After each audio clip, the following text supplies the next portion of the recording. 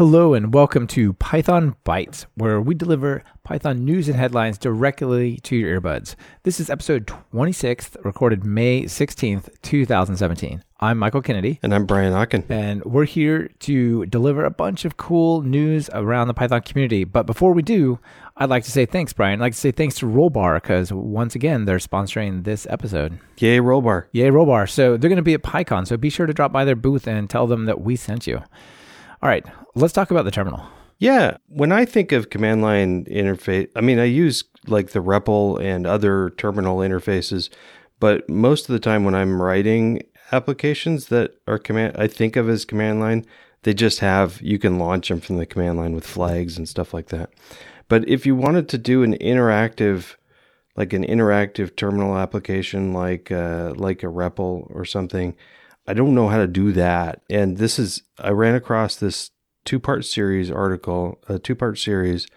the first part was just actually talking about, and this is on opensource.com, and the first article talks about 4 different applications that have good interface characteristics, and started with the MySQL interface and the Python REPL, which were good, but both could be better. And the author talked about bpython as adds auto-completion to Python. Oh, bpython. Interesting. I've never heard of bpython. I use ptpython. Well, the article also mentions ptpython, so I was going to try both of them out and see which one I liked better. Oh, okay. You'll have to give us a report. Yeah.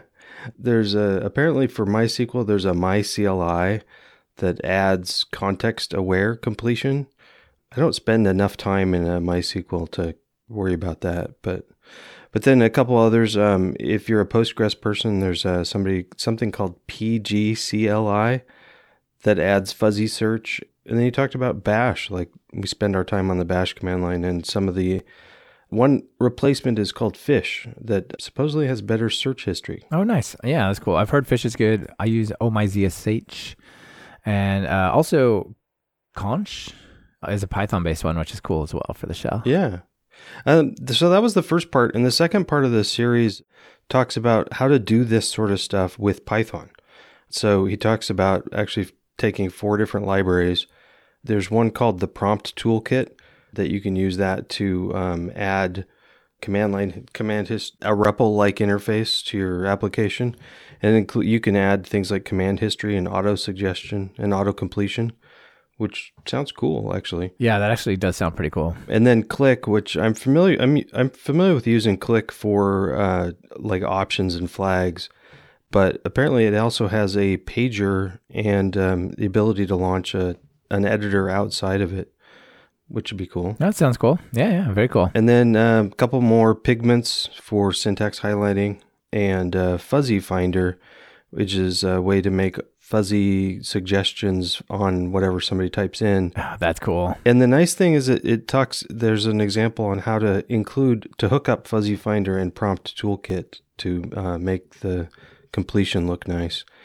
It's a well-written series, and when I add interactive stuff to an application, maybe I'll check this out. Yeah, it definitely looks cool. CLIs are great for automating things, right?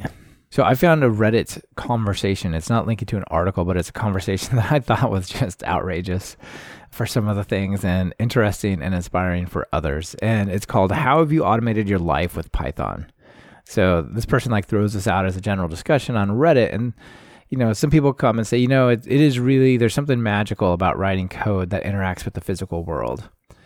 And so some of them are totally straightforward. So there's somebody that said, hey, I take the train to work or something. So I run a script every 5 minutes between 5 and 5:30, which scrapes the train websites and sends me a notification if my train is delayed or on time or canceled or something like that. That's pretty cool, right? Yeah. Yeah, to your Slack channel, you better get going. Your train's showing up early or it's late or whatever. Yeah. And then, so that was pretty standard, right? There's another one that's a little more playful. A person wrote a script to check if a nearby ice cream shop is stocking their favorite flavor by screen scraping their their menu. Oh, nice. Is my ice cream in stock? Yes. All right, I'm going to get some. That person is passionate about their ice cream. Yeah. Well, have you been to Salt and Straw? Yes. I'd like something like that for Salt and Straw. It'd be great. Yeah, for sure. Like, I wouldn't want the ice cream flavor. I would want the line length. Oh, yeah, definitely. Like, so those of you who are coming here for PyCon, Salt and Straw is like this, you probably heard of Voodoo Donuts, which is like a iconic donut place in Python. People, in Portland, you'll see people with like these pink boxes all over the place. Salt and Straw is like the ice cream equivalent. Even in the rain, there'll be like a 30-person line outside. It's crazy. Yeah, and Blue Star's better than Voodoo, but whoa, you're going to start some fights here. Let's just move on. So let me tell you, like, so these are all pretty standard. Like, there was somebody that said, I have a script that generates weekly status emails off my Git commit messages and creates timesheets in Harvest based on that. Harvest is time tracking. Like, I spent 3 hours on this. Wow, that's pretty cool. The one that like made me laugh the most, and I don't think this is meant to be all creepy, but it could come across that way. Is like, I recently wrote a quick Python script that tells me when my girlfriend comes home. Like, wait, what? And what? It says it sniffs the DHCP traffic on the Wi-Fi network and looks for her Wi-Fi ID. Interesting. So her phone gets home, it auto joins to Wi-Fi, and it sends them a note like, hey, girlfriend's home. Clean up the sink before you get yelled at. I don't know, something like that. A few weeks ago, we did one on like notifying you when your friends order pizza. Yes, exactly. This is kind of like that. It's like, that's pretty interesting, but it also kind of weird. But anyway, there's a bunch more. I only grabbed some of them. That's pretty interesting. If you've automated something amazing, go and stick it up there, throw it into the chat to discuss on this episode page. Yeah. Speaking of automating your life a little bit, I ran across this article, and it's by the PyBytes people, and it's called Building a Simple Birthday App with Flask SQLchemy. And the idea, which I loved behind it, is they were tired of relying on Facebook to know when when all the birthdays are coming up.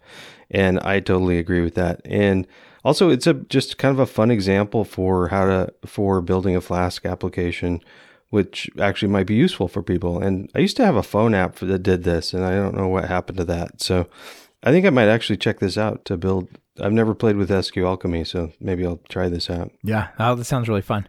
Nice. So yeah, that definitely is another way to automate your life. And what we have coming up is also maybe an automated spelling, you might say. But before we do, let me tell you guys about Rollbar. As you all know, I use Rollbar for all of our sites. Rollbar is constantly watching, and if something crashes on the site, I get an immediate notification, maybe in Slack, maybe my phone, all sorts of stuff. So if you run web applications, or even apps that you distribute, you owe it to yourself to work with Rollbar, right? Go to rollbar.com/pythonbytes, and you can sign up. It's super easy to add, like to Pyramid, Flask, Django. They have quick starts for all of them. It's like really, really no work. And those guys are going to be at PyCon, just like Brian and me. And they are inviting you to stop by their booth, get some swag, check them out, get a demo, things like that. Awesome. Yeah, I'll check out their booth at PyCon. How about you? I definitely will. I'll try to give them some of my stickers. Yeah, I'm definitely going to bring a sticker over there as well. We're coming, Mike. We're coming. All right. So the thing that I have next is this blog post that got sent to us, and it's really interesting. So at first I thought, okay, this is like kind of a somewhat interesting project that might be worth talking about, but it's probably just something really basic, someone learning to program. But in fact, I think it has a lot of interesting lessons contained within it. So the idea is, the article is spelling with elemental symbols. So we know that the periodic table has a bunch of 1 to 2 character words or letters representing elements, right? Like Na for sodium, H for hydrogen, and so on. So the idea is, can you take a regular word and spell it atomically? So, Na, like capital N, lowercase a, capital H, right? Something like that, right? So can you take the stuff that's on the periodic table and make words out of it, right? So that's basically what this does. And it sounds kind of interesting, but there's a couple of things that are worth looking at. One is you can look at a word and you can break it up into this pieces. Say, okay, well, it consists of like, maybe it's a 4-letter word, consists of 1, 1, 1, 1 possible letter arrangements, or it could be 2, 1, 1, or 1, 1, 1, 2, right? Like there's different ways in which you might pull those letters into the chemical elements, right? But if you look at the length of a word, say there's 10 characters in a word, how many possible combinations of that are there, would you guess? Yeah, I'm really bad at math. Don't remember.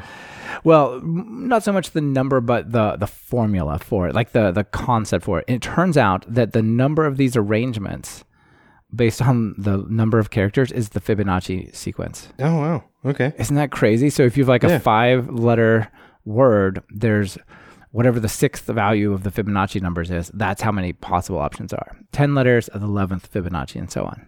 It's like n+1 basically. Isn't that crazy? Yeah. Just, I want to randomly grab stuff off the periodically table, Fibonacci.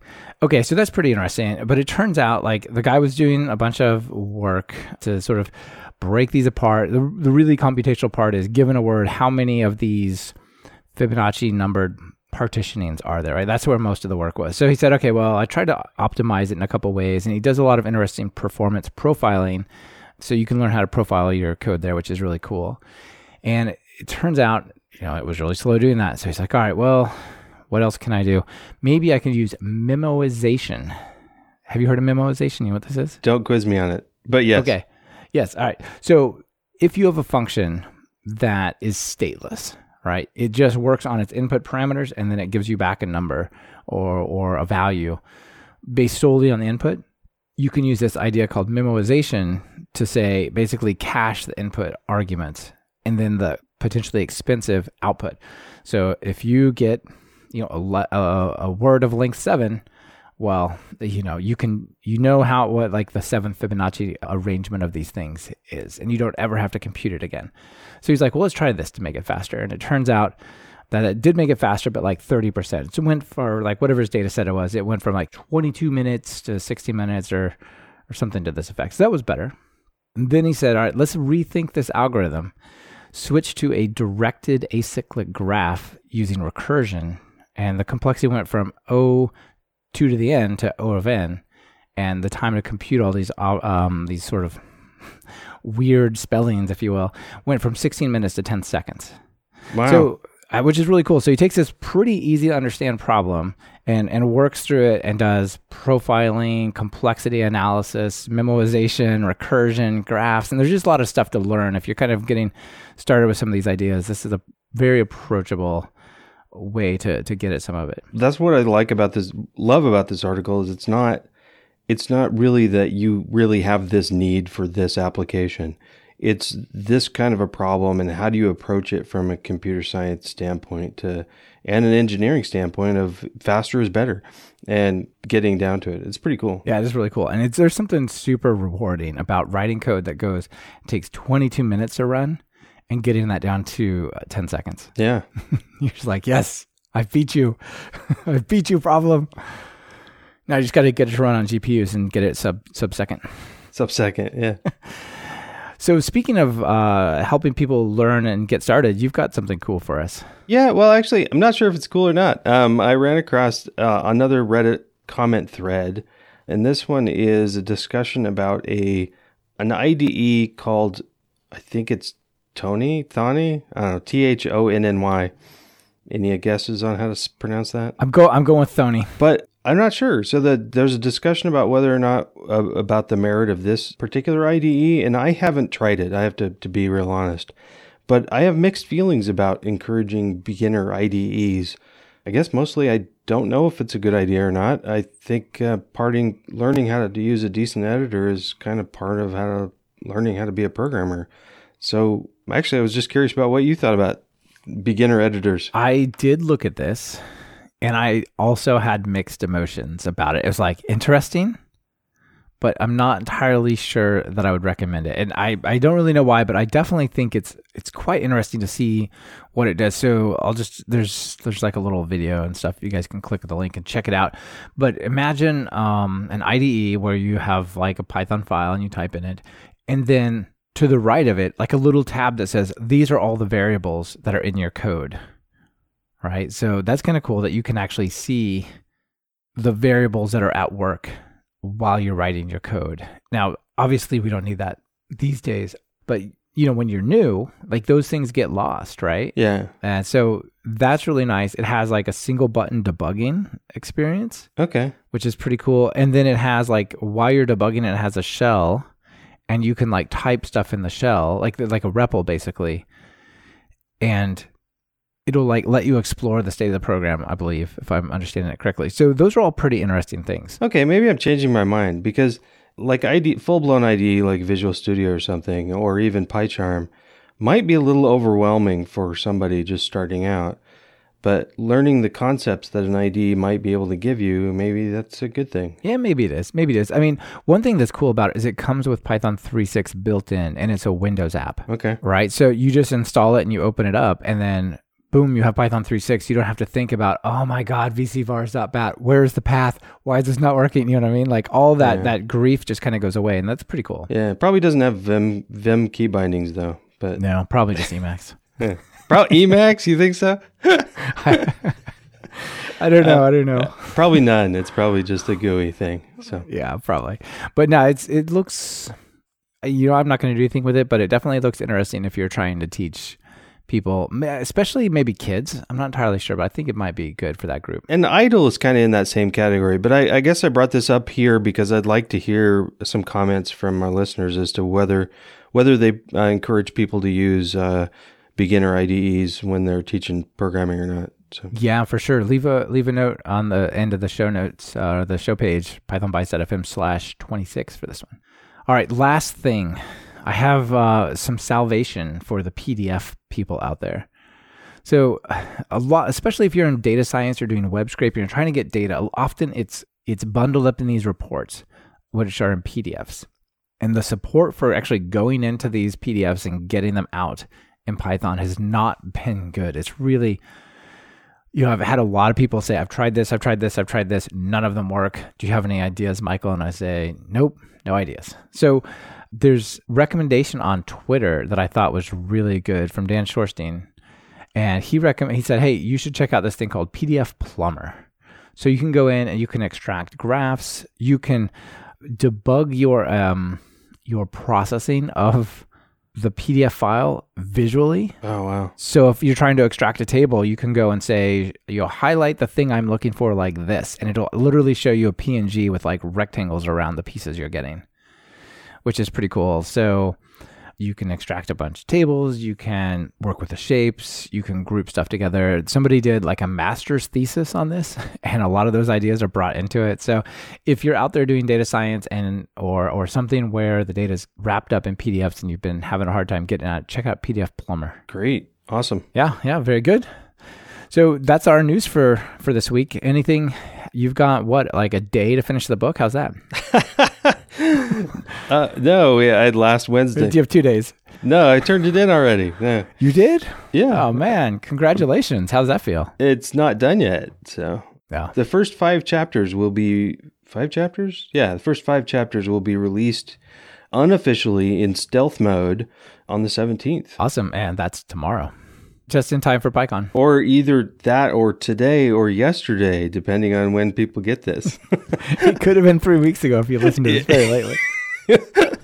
Yeah, but awesome. definitely by the time I'm hanging out at PyCon, it'll be available. So that's cool. Official release is supposed to be next. So this is the Python testing with PyTest. Even as is, first 5 chapters are like 10 times better than anything I've ever read before. So That's awesome. Yeah. Congrats. How about you? What's going on? Well, I am really looking forward to being at PyCon. I'm going to be there Thursday night. We'll have our booth there. And Thursday, Friday, Saturday, Sunday, we'll have our booth set up. People can come hang out with us, come talk to us, and we'll be doing some open sessions and things like that. So it'll be a lot of fun. Yeah. So I'm definitely looking forward to that, being there with you and all the other podcasters. And I actually just finished recording my RESTful HTTP services and pyramid course, and that's all totally done. I'm just waiting on the final edits to publish that to the world, and I'm now working on my MongoDB for Python developers course. So I'm frantically writing as fast as I can before PyCon overwhelms me. Oh, nice. Okay. Yeah, those are both going to be fun. Great. Cool. All right. Well, that's all about I it got. for me. Yeah. Yeah, same here, man. Well, welcome back to the U.S., and I will see you and everyone else at PyCon. Yeah. See you in a couple days. All right. Bye. Bye.